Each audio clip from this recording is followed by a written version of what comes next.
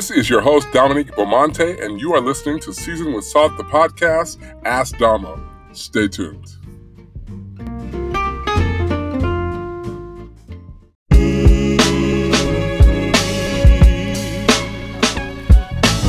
Season with Salt, with Salt.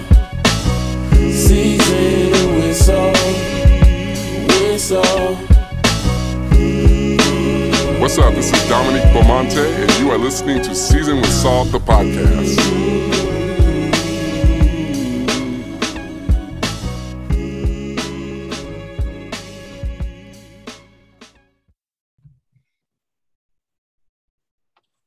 Hello. My name is Dominique Beaumonte, and this is Season with Salt, the podcast. And I am joined by two amazing guests today. I have Miss LaPria Ginevra.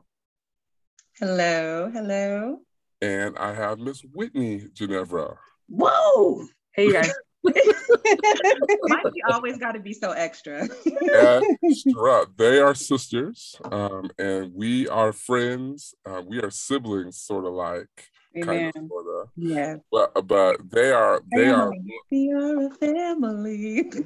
Like a giant tree. Come on. Reaching up toward the sky. Worldly We're a song. family. Okay. Amen. You guys should have I don't think that movie soundtracks necessarily count as worldly songs. I think it's a whole separate category. You know, there's church songs, there's worldly songs, and then there's movie soundtracks, like musicals. That's different. Right. Well, I was over here throwing the Kojic Last Time Fist.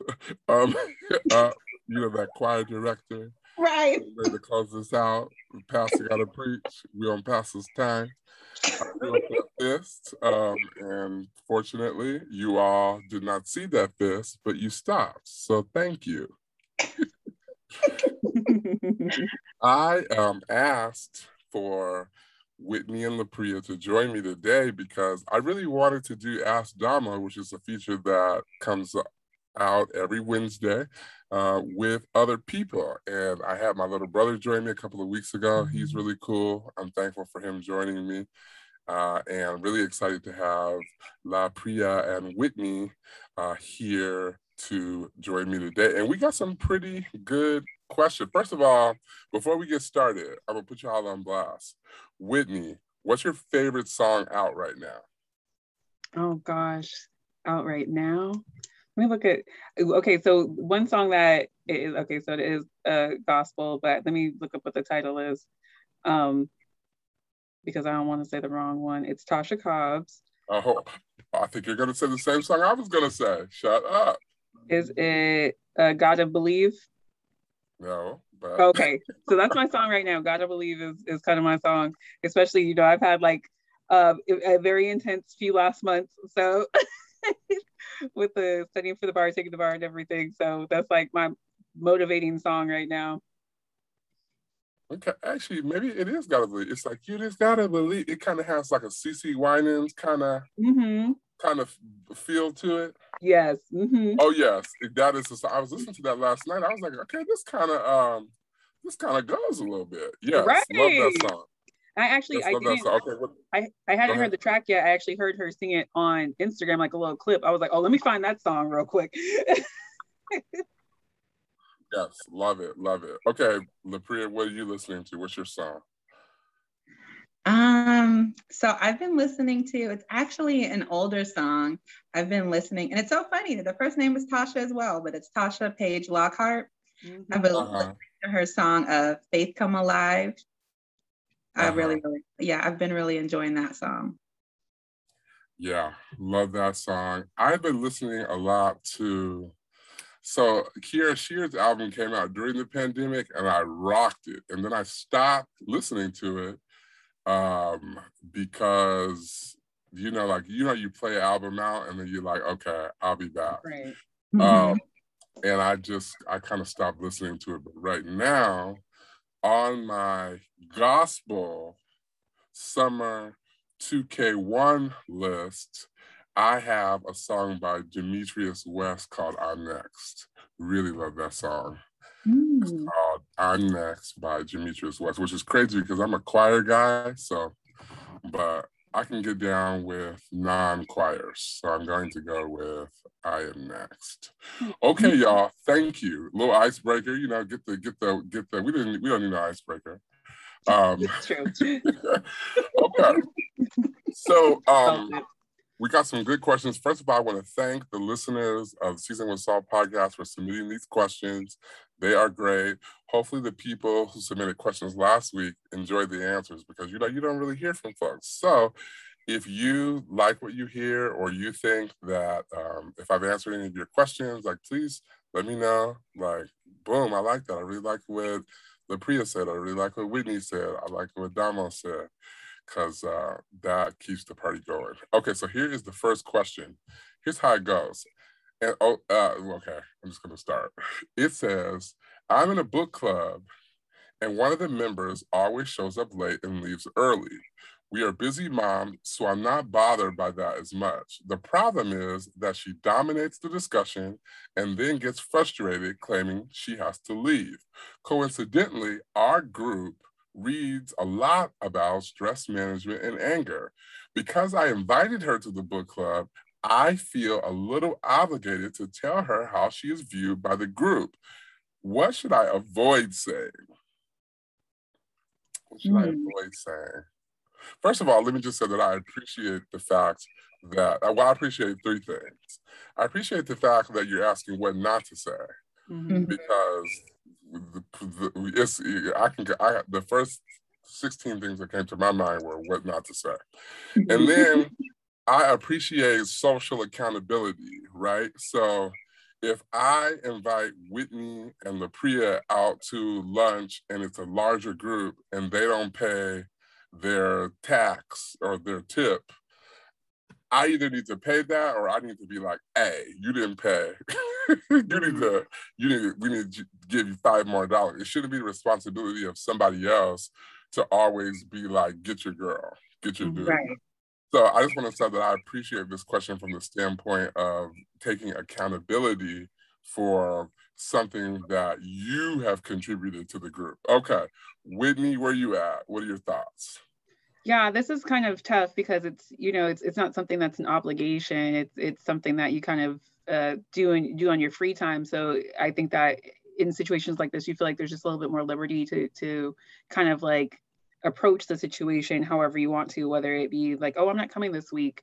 It's like, why not? Like, we have a group here, and sometimes people don't understand the dynamics of kind of like the situation and the relationships and kind of what the expectation is.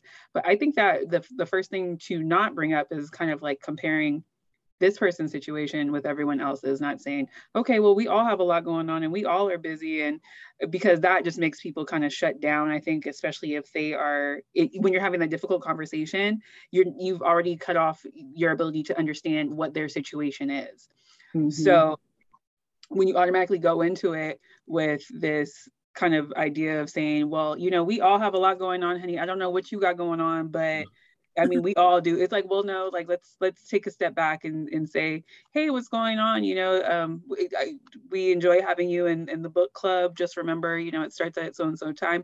Don't go into it. It's like, girl, why are you always late? And blah, blah, blah. Like, you already are setting someone off to have a negative response. They're already going to be on the defense when you come at them in that type of situation. So that would be my recommendation. Just don't try to kind of corner the person, and don't go into it with the mindset that you understand everything that's going on in their life, or that you need to compare their life to everyone else's that's in the book club, because her situation could be very, very unique. You have no idea unless you give her the opportunity to explain herself. Yeah. What do you think, LaPria?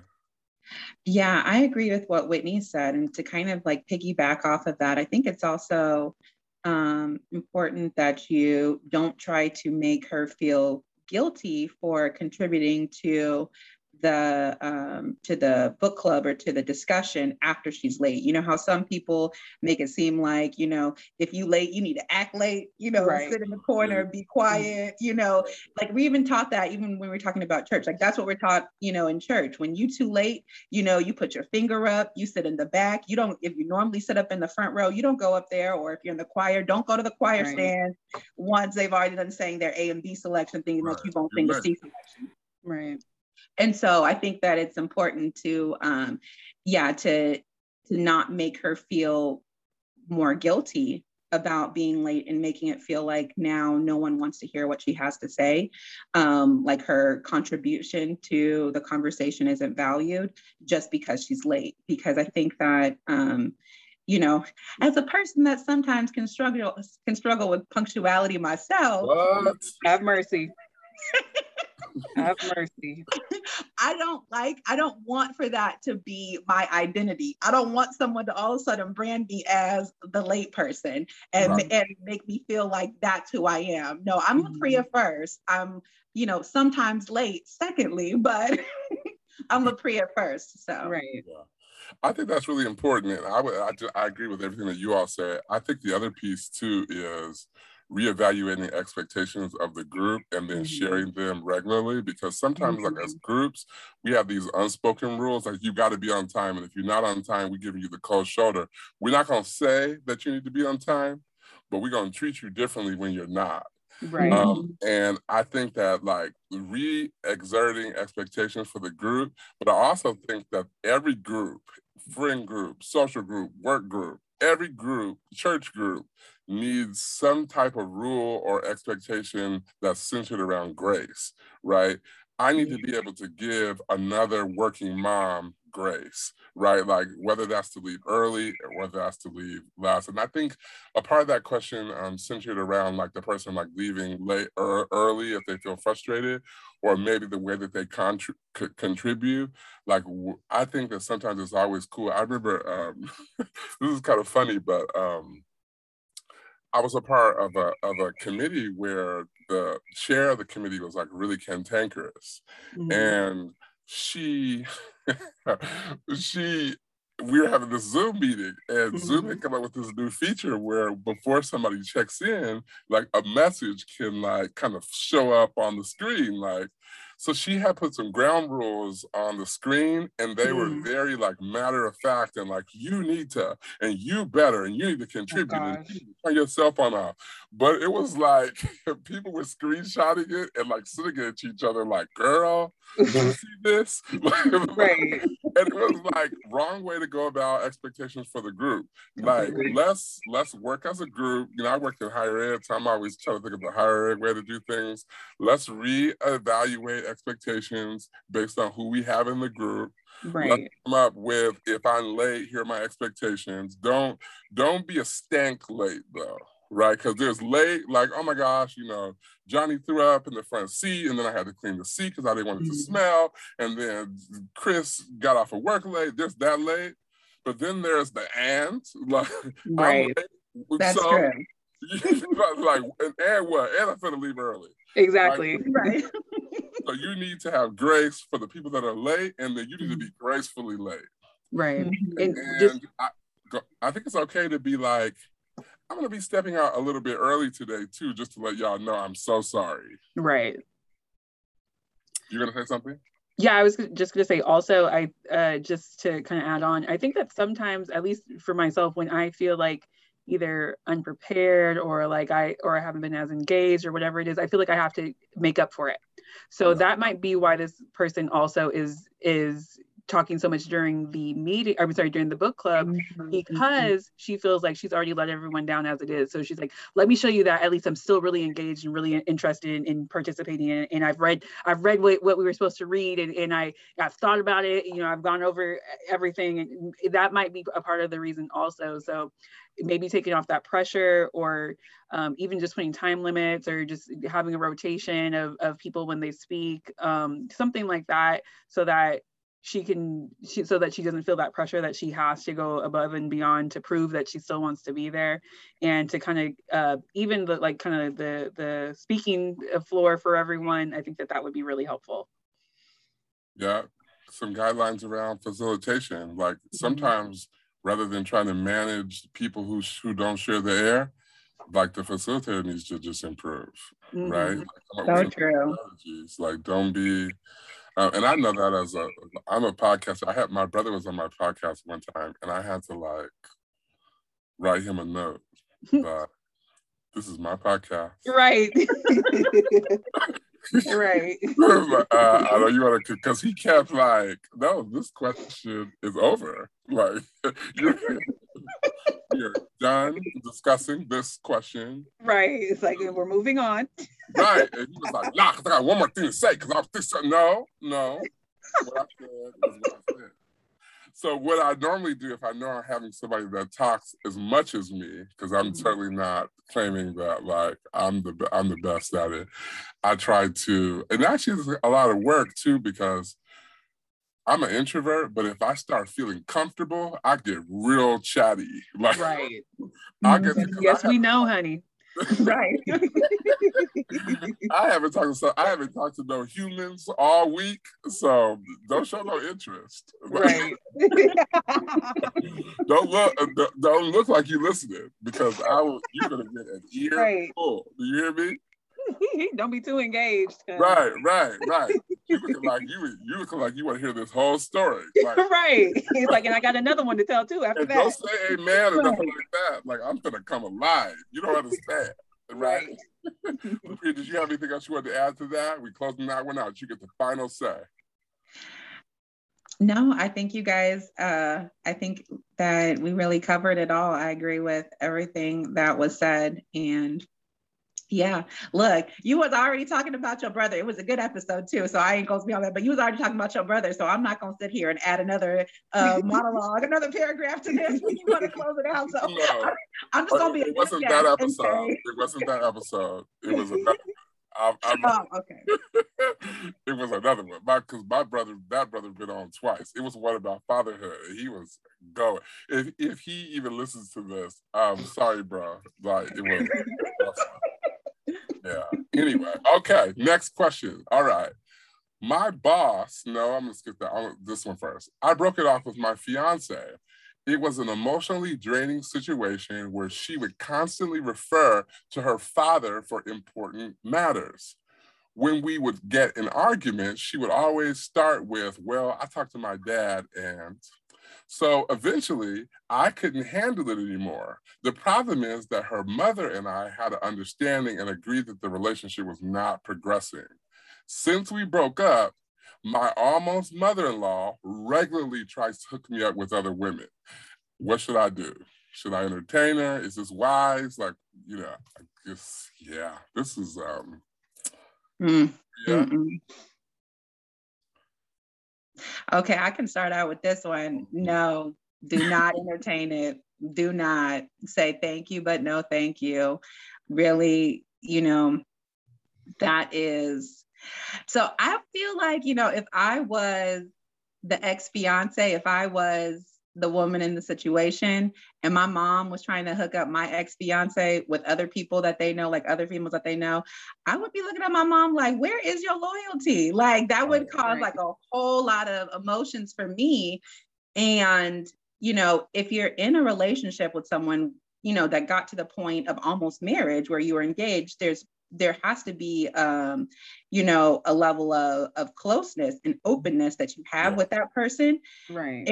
And so, like, if I have a lot of emotions and I'm, really close with you, almost to the point of sharing my life with you, please believe I'm gonna pick up a phone and tell you everything that I feel and more. Like, it's almost like that ex-fiance could potentially be setting himself up for a lot of really long emails and text messages, calls at all kind of nights from the ex-fiance, definitely, expressing their dissatisfaction with it. And also too, the fact that it's hurtful. Yeah. It's hurtful. Yeah. You got to be careful with the things that people do to be hurtful in family relationships, because moms and daughters be tripping sometimes. And the first thought that I had was, you got a daddy's girl like, that probably got some weird relationship with her mom. And her mom probably like got a son somewhere that got issues because he's a mama's boy. I mean, you know, like it's really dangerous. What do you think, Whitney? Yeah, I think it's so loaded. I think that just I agree with LaPria that no. So I'll start with the mother-in-law first. Yeah, no, I wouldn't do that either. I would really be wondering what is her motivation. I would think that she would be trying to kind of like keep an eye on this guy. Is it because she wants to make sure that like he's genuinely happy, or is it because when the daughter is ready, she knows that guy will be available? And it makes me wonder, like, if the mother, the ex future mother-in-law knows women that are in his age group, wouldn't those women also know her daughter? Right. So would that be her daughter's friends? Like, would that be, or family members even? Like, who are these women that she would be trying to hook this guy up with? And what is her whole motivation? I mean, sometimes you may be well intended, but it just is too messy. I guess that's the easiest way to say it. Just kind of messy. That it just doesn't seem like a good idea.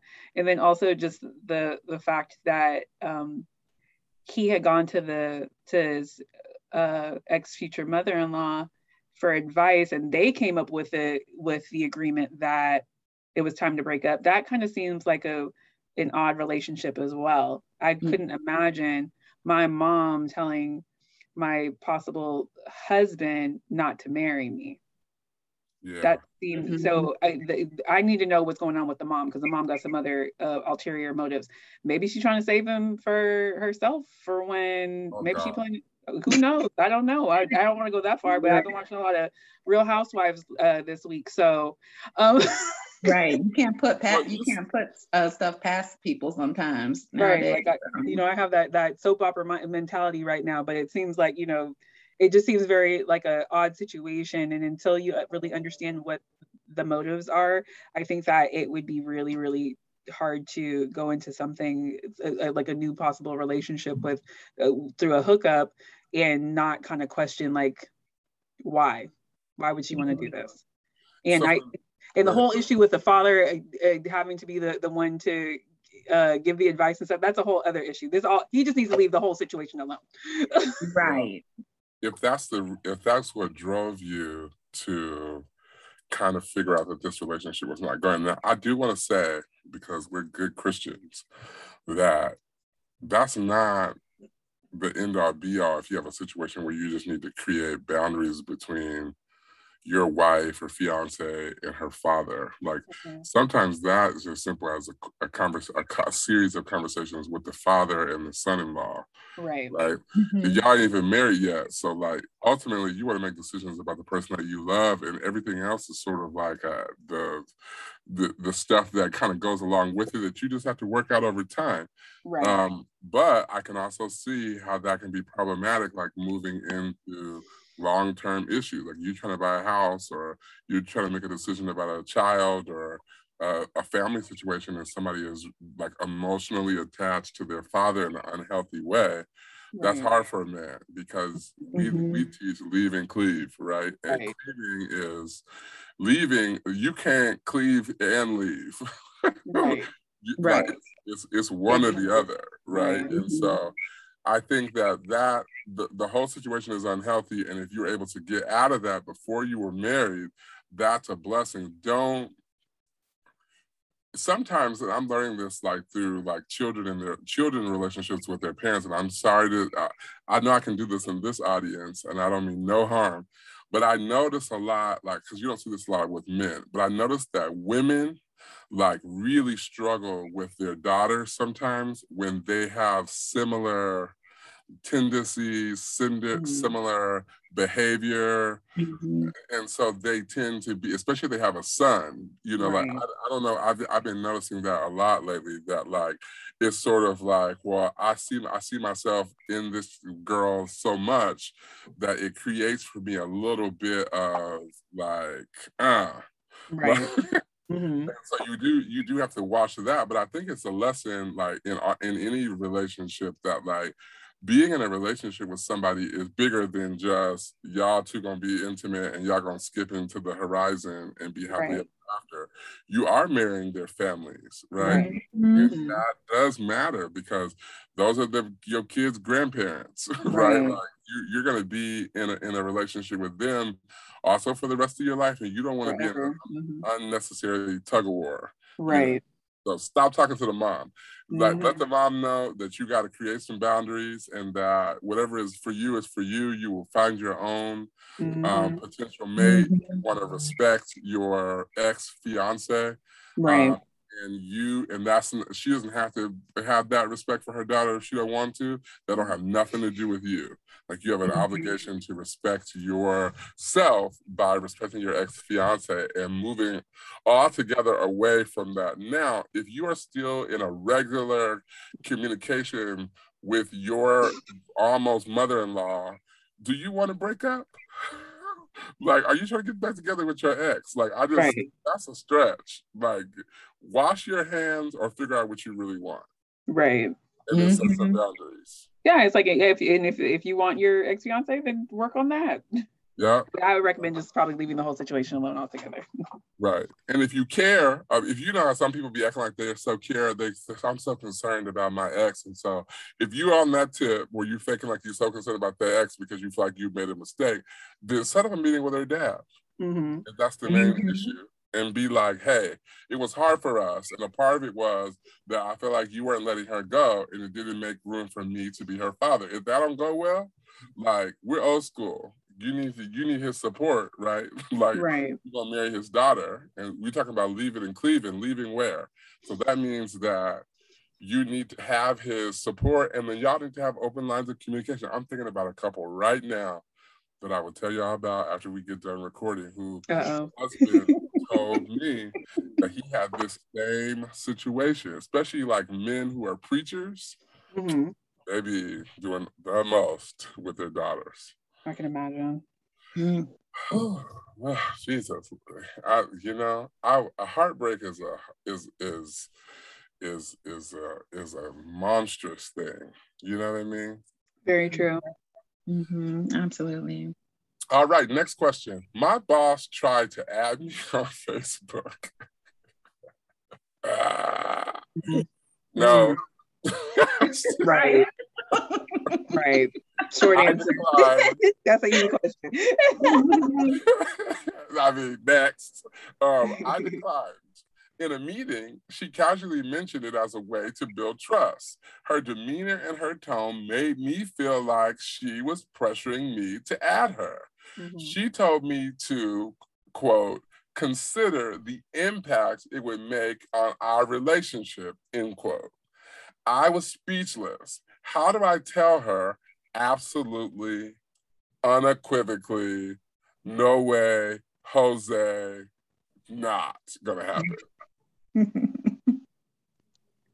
So I may not be able to give you the words to say, but I can give you the motivation because I've had a similar situation where I was peers with this one person at one point, but he ended up becoming my boss at some point.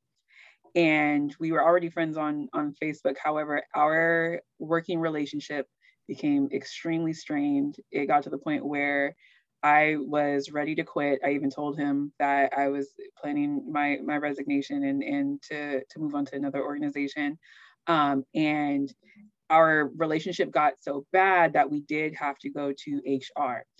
And he had mentioned something I posted on Facebook in our meeting in HR.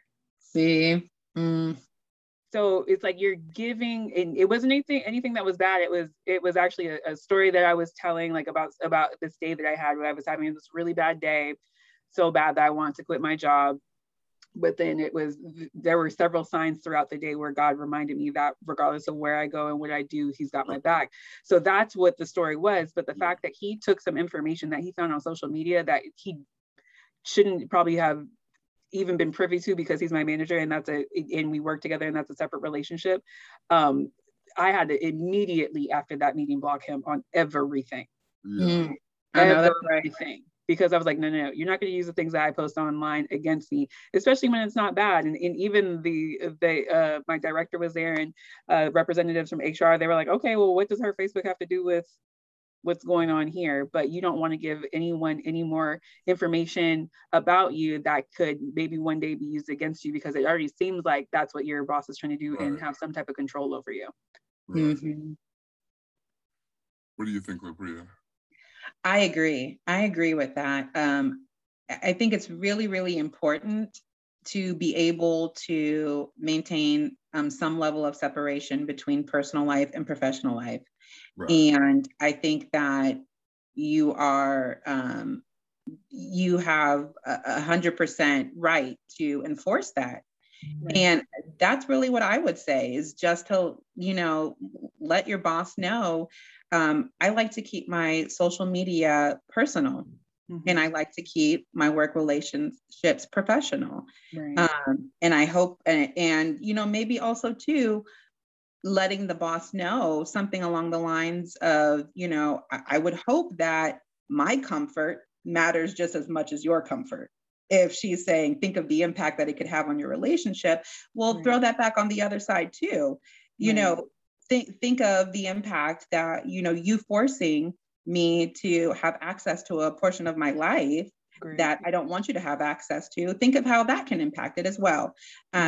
So I think that, just saying, I like to keep my personal life and professional life separate.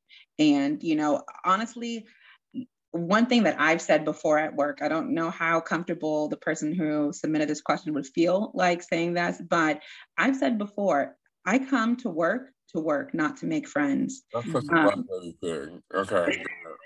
I've said it too. Yes, it is a Black lady thing, because I've said it too. I sure have.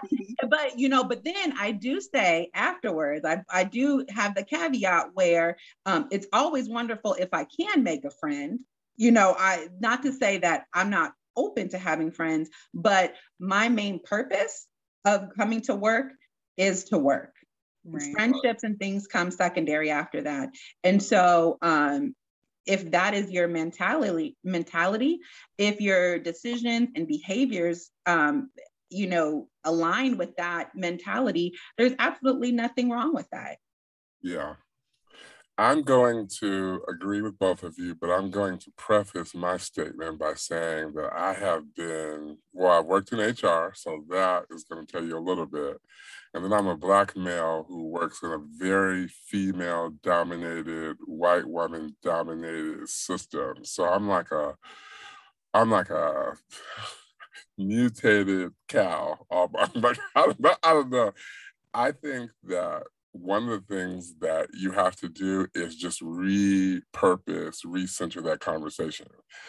And maybe I'm speaking from my own experience, having really bad relationships with supervisors that I had so my thing usually starts off where I have like really boundary pushing relationships. They're like, ooh, let's go to lunch. Ooh, you're my favorite. I love you. And then they always end with like, hate you, don't want to talk to you, can't talk to you unless HR is here. I've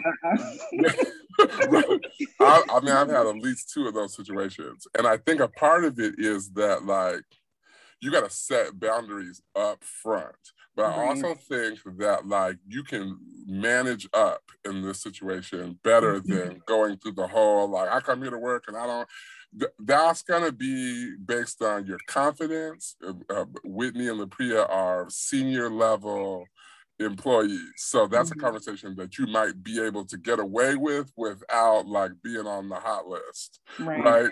But if you work at McDonald's or like you just started last week and like you just right college, like that's true. That might be a little harder. Coming in my first day. Right, that's not gonna go that well. What you might say is, you know what, I really do want to build trust with you.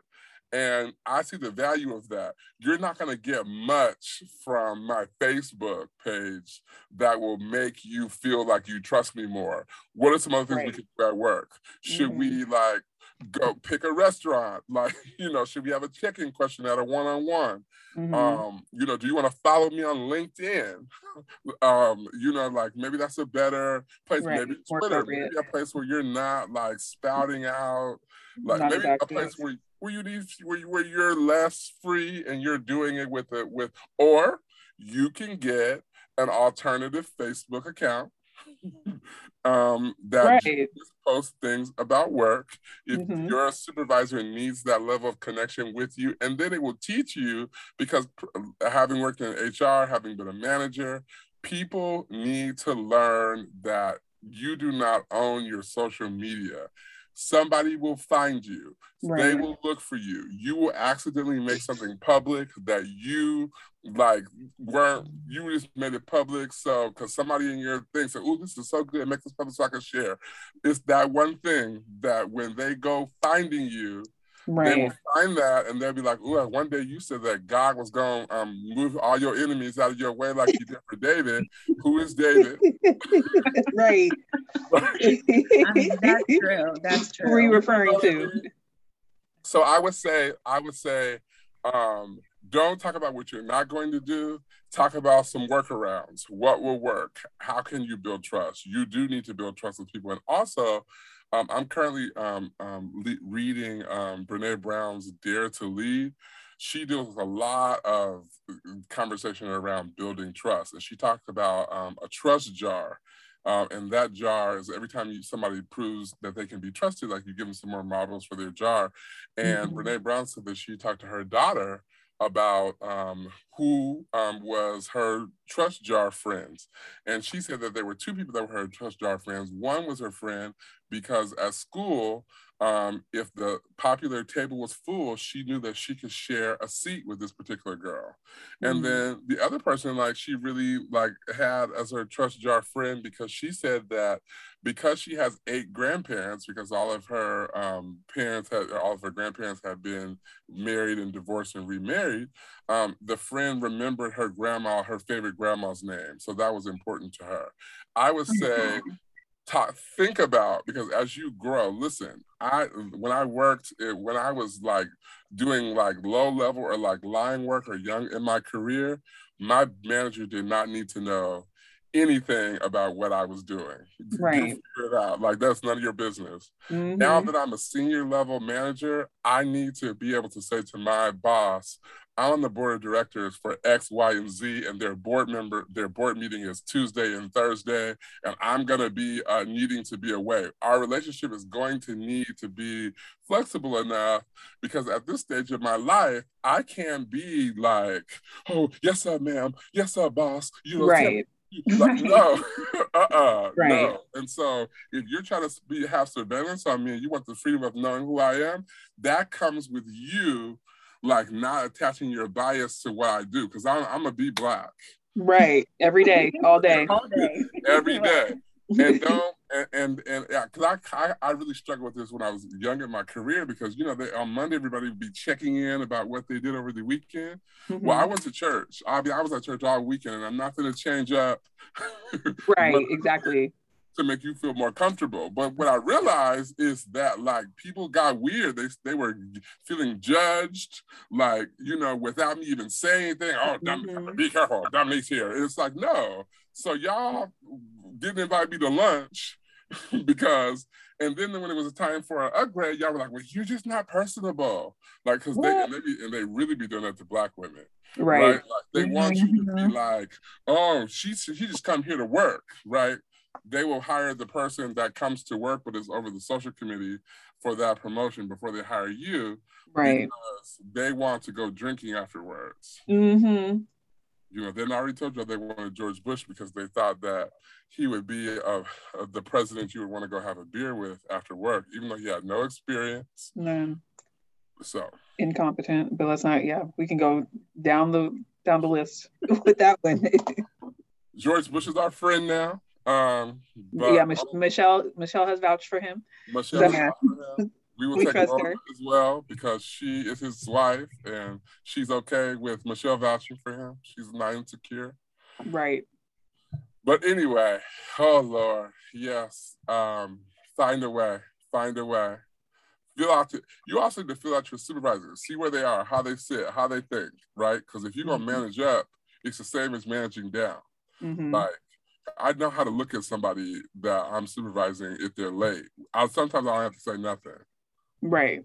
Well, it's 6 o'clock.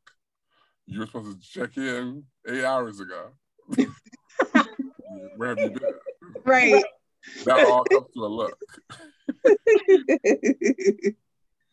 All right. Okay, here's our final question. And this is just going very well. I might have y'all back next week. Look at God. Woo! All right.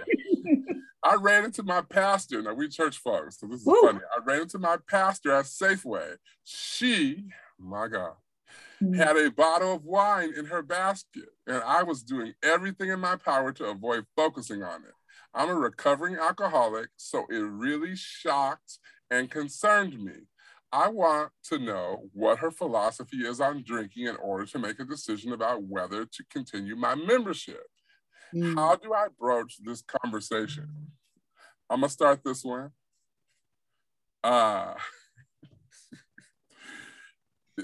Before you said you were a recovering alcoholic, I was gonna tell you to mind your business.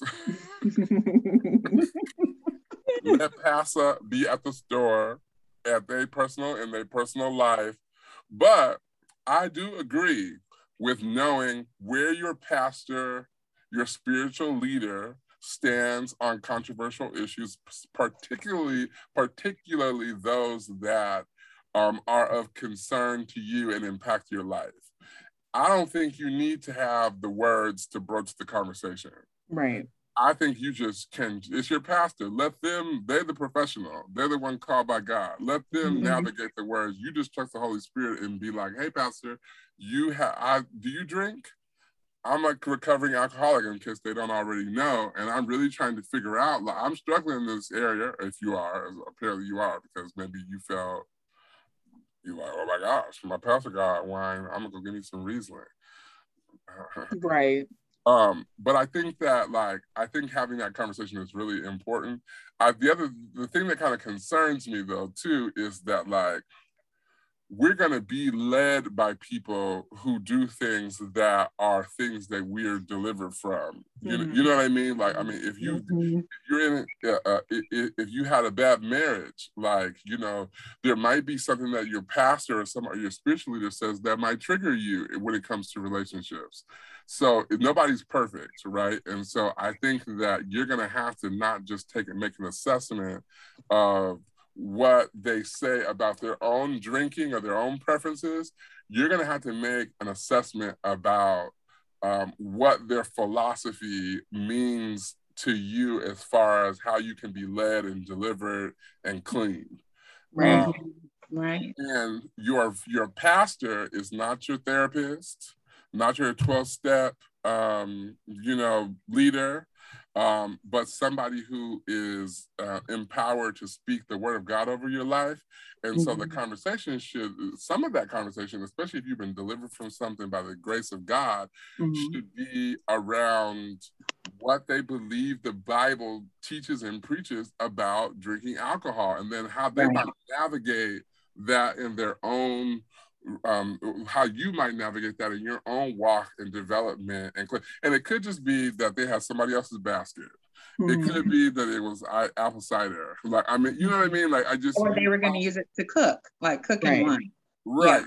You don't want to jump too far into conclusion because it's your challenge. I know a lot of people do that. And it's hard, right? A lot of things are hard. And then also, people cope in a lot of different ways.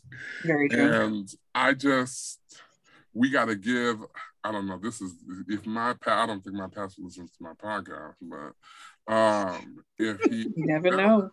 Pastor, I trust that you are saved and delivered and filled with the Holy Ghost and making that home that honor God. And I just don't want to judge somebody who is in leadership. I want to pray for them. Right. What do y'all think? I agree. I think that, first off, I agree with the part where focus more so on the teaching, the philosophy, the biblical teaching of the church.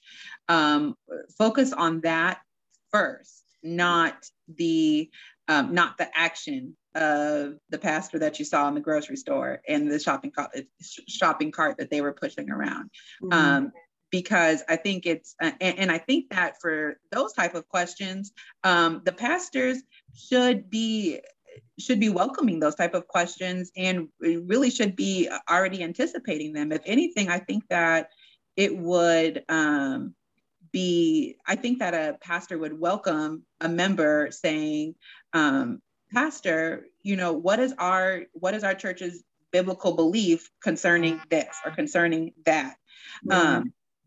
So I think that would be a conversation that you definitely don't have to feel uncomfortable about, and you should feel, you should actually feel more so confident in the fact that that'll be something that your pastor will want to talk to you about. Now, if the pastor says that they have beliefs different than what you're comfortable with as a believer, as a Christian, as a member, then that's something different for you to think about, because not all churches are the right fit for everyone. Right. That's the reason why we got so many churches, Right.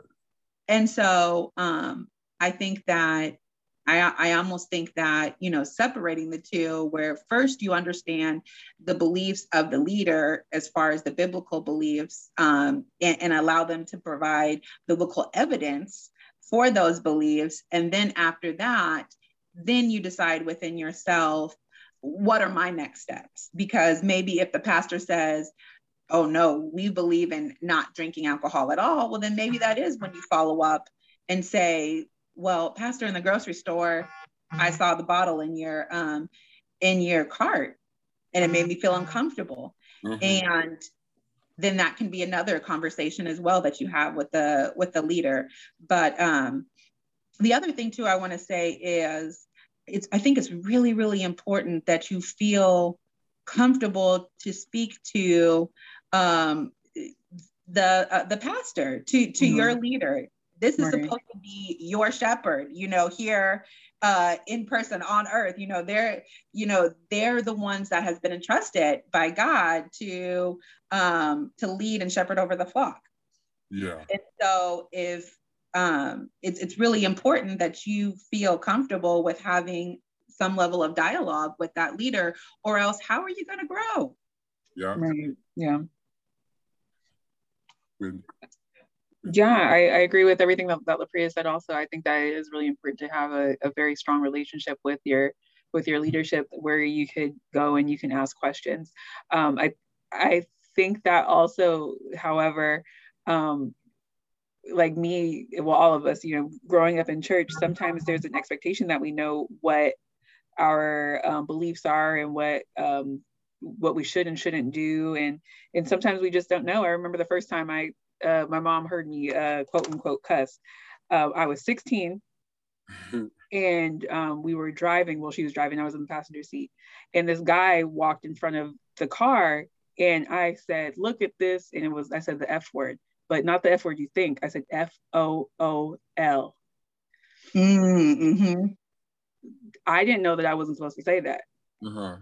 And so my mom looked at me with disbelief, and she was mad at me for like the rest of the day. She was like, I cannot believe that you said that. I was like, what did I say? I was like, I don't even know what I said. I didn't even know, because there was just this expectation that I was supposed to know what, all the words that I can and can't say as a Christian, or in a Christian household or in front of my Christian mother. So I think it's really important that, the church also put out their beliefs and their statement of faith, our doctrine, all those things. We have to put those out for it to be accessible to everyone. LaPria and I right now are going through the missionary classes, and we're going through all these different doctrines. It's like, well, why is this not information that is widely available, in this format to all members of the church? Everyone should have access to it. Everyone should know what they're believing. So it sounds like the leader of that church has not done the best job with that, but sometimes that's because there's an expectation that people just already know. So I think it's going to be really important for this person to bring that up to the pastor that, hey, we don't really know all the things that our church really believes in. Like we need to sit down and we need to have regularly be reminded of these are our standards, because we create standards so that it's like a guideline for people to be able to navigate their salvation. Yeah. Like, the word tells us to work out our own soul salvation, but sometimes we need a little bit of guidance. So I think that it's going to be really important I agree with everything that was said by Dominique and LaPria, that just you have to have that conversation. You have to have a close enough relationship with your pastor, and you shouldn't have to feel like you have to follow certain formalities. And just one other quick thing, maybe two. One of my good girlfriends, I remember we were going to go visit a church, and she was like, "Oh, I need to look up their website because I need to see what their doctrine is." And I was like, that kind of like blew me away, because I had never thought about even just visiting a church, because someone invites me, even checking on their website to see, or checking their denomination or their faith to see what is their doctrine, what is their belief. So that's something that we have to keep in mind as well. We have to be led by the Holy Spirit, of course, but we also have to do our job as well to get as much information as we can to kind of, sometimes we need that reassurance, because sometimes we're like, is this the Lord talking to me or not? So having that understanding and getting that information, just in very clear black and white, is going to be just as helpful as following the leading of the Holy Ghost, because that information will still help you confirm whether or not that's the right decision to make. So will that make a difference of whether or not you stay at this church? It's possible, but it's important that regardless of what the doctrine is of the church, that if you have a standard that God has set on you, that you follow that standard, despite what the church is saying. Right. Despite what the denomination is saying. If they say, oh, you can have wine, just don't get drunk. If they're saying that, but you have a conviction to not drink, that whether or not the pastor is drinking, it should not stop you from what you have been called to do. However, if you can't follow the leading of someone that is someone that drinks, as we assume, then you have to talk to God and make that decision. Just one more thing, and then I'm closing. Amen. Oh, I remember visiting a church also, though, and I was having such a great time, but after, I don't know, probably 5 or 6 times just socially visiting, I realized I had never heard them mention the devil once. So I realized, like, this might not be a good place for me even to be visiting, because I don't even know if they realize that the devil is a thing. So if things just don't feel right, you got to go with what your gut is saying. So after you have that conversation, talk to the Lord, figure out what you got to do. Amen. God bless you. Yeah. Yeah. I remember one time at a particular church that I went to or whatever, they were having Bible bands, and the lesson was about drinking alcohol. And the conversation around like having some for the stomach steak and all this kind of stuff like came up, and the person who was teaching could not manage the conversation, like completely lost it. And I went to the pastor at this particular time who could hear the conversation from their office. And I was like, I'm going to turn this on so you can hear this. And what he did was so wise. Like, he went and printed out this document that had all these scriptures about being given to wine and drinking wine. And he gave some wisdom around people making their own decisions. And it was very interesting to me, because some people still at that conversation, like defending their use of drinking alcohol. And this is completely different, or maybe it's a little bit different, but I was thinking about this one in the context of like how people's churches are pursuing like conversations around vaccinations, right? Like, some people are like, you can't come here if you don't get vaccinated. Other people are like, well, it's encouraged, but this is your church, come when you, and people have to make a decision. Like, so one of my friends was like, I don't want to go to a church where people are wearing masks because it means that they don't have faith in God, right? Then another friend was like, that's what one of my friends said.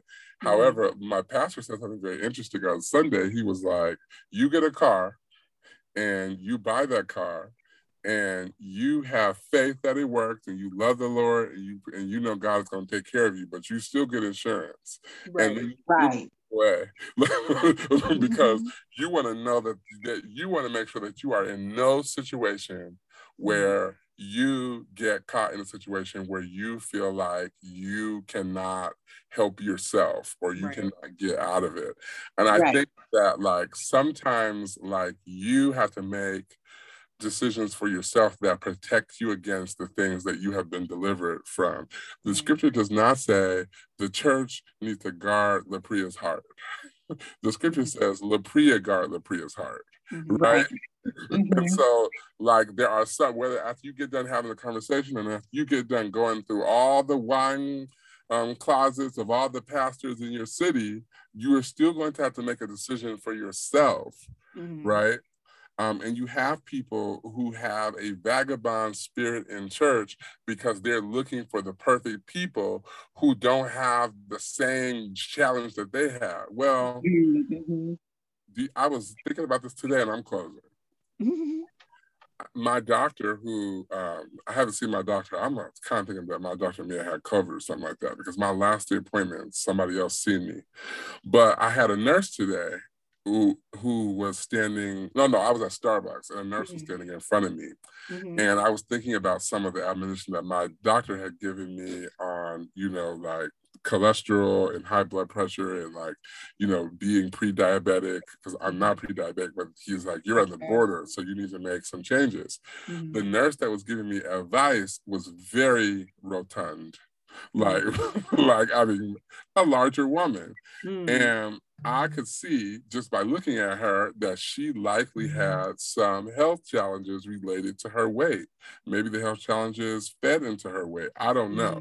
But I was thinking about how you can give the best advice out of from a space of wisdom and education and not be following that advice yourself, right? Right, yes. Because you are schooled. What empowers her to tell me about diabetes has nothing to do with her diabetic status, but it's based on what she learned through her education and how the system empowers her to say it. Like she's obligated to tell me how to make healthy choices and what not to eat.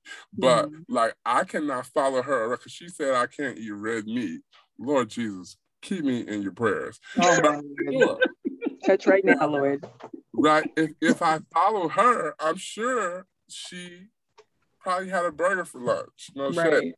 You know what I mean? So does that mean that she had a burger for lunch? So how's she gonna tell me? No, if I don't want to be dead from diabetes, no matter what she is doing, I don't need to eat red meat. Right. So I think that, like, I know that's a weird analogy, but no, that's perfect. I think that it's really important for you to grow in your spiritual walk so that you are, proof of all influences. Maybe about a year ago, one of my really close pastor friends was at a restaurant and we were FaceTiming. And I was looking at his thing in front. I was like, this FOOL got a cocktail on the table. Obviously. He got a cocktail on the table. Yeah. And I asked him, I was like, are you drinking a something? Because I knew the name, right? And he praise the Lord. It was blue, y'all. It's like, and so I was like, I don't ain't nobody get no short glass of Kool-Aid at no fancy restaurant. So it was blue. And he said that when he goes on vacation, he drinks. Oh, we take our salvation on vacation? Listen. Yeah, salvation is vacation too, I guess. That is his prerogative. And at first I was like, and then I was like, you know what? For you, because you overdrank in college, you let people buy you drinks, and you were in denial about your alcoholism, and you drank Riesling all through your 20s, right, and some of your 30s, because you didn't know what to do, and you were drinking a bottle every Friday and Saturday by yourself, and so you're not no matter what they are doing, that adios might have been his only adios, but you had a different kind of problem. Like, so don't let what he's doing like get in the way of what you need to be doing. And he ain't your pastor anyway. Right. Your personal choices are independent of other people's actions. That's right. Guard yourself, right? Make decisions for yourself and don't be so overconsumed with what somebody, and then I noticed that this just is off a little bit off there too, but people have a higher expectation for the preacher than they have for themselves. And sometimes they want you to be living a clean and pristine life, even when they're not saved. They don't have no intention of getting saved. But I have seen people say, oh no, I know that the pastor ain't, like, it's like, well, are you in the position to judge the decision of the pastor? Because, like, now should the pastor be drinking with you? Or I don't know, but if, it sounds like this might be another submission for next week's Ask Damo. Right. This is very loaded. Exactly. There's a whole nother couple questions out of this one. So. Right, because next week we're gonna have to clarify what can you drink if you did drink and what can't you. No, talk to your pastor. Right. Like short answer, talk to pastor. Right. Yeah. Talk to your spiritual leader. Get advice from other people, and don't let nobody lead you to the fountain of liquor, and don't let nobody like tear up your own conviction because of what they do. Right. Just live your life. I want to thank you two, Whitney and LaPria Ginevra, for joining my podcast Season with Salt. This has been a fantastic episode, longer than any of my Ask Damos, and rightfully so, because of all the wisdom and knowledge that you all have poured into these questions, and I really do appreciate it. And I hope that those of you who have listened, especially those of you who have submitted questions, that you are blessed and that you heard something that will encourage you and help you to make the right decision.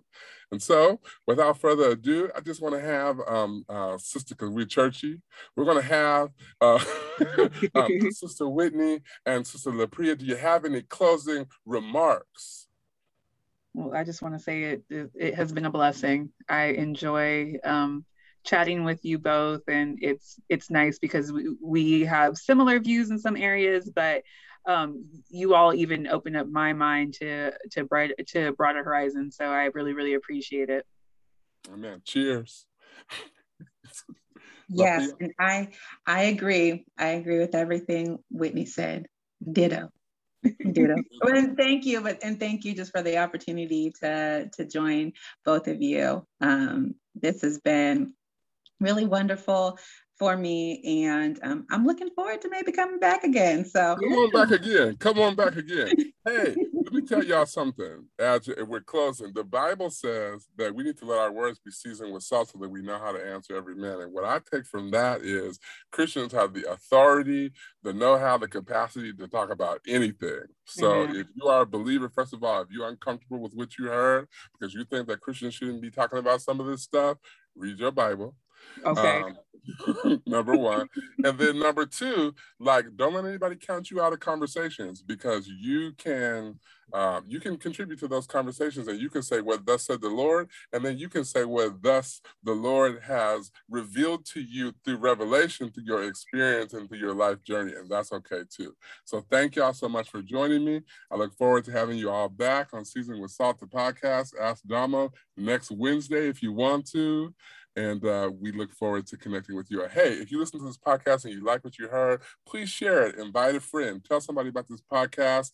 You can listen to this podcast on 11 platforms that you love: Apple, Google, Spotify, wherever you like to listen to your podcast at. So please just look up Season with Salt, the podcast. You can also follow me on Instagram. That is SWS Podcast. You can follow us on Twitter, SWS The Podcast.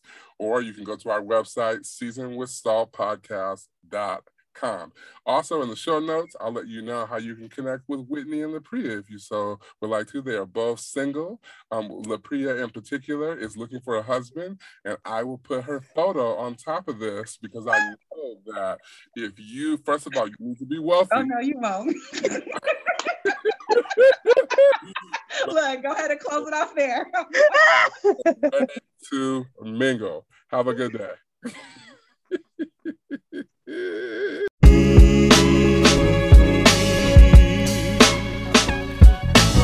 Season with salt, with salt.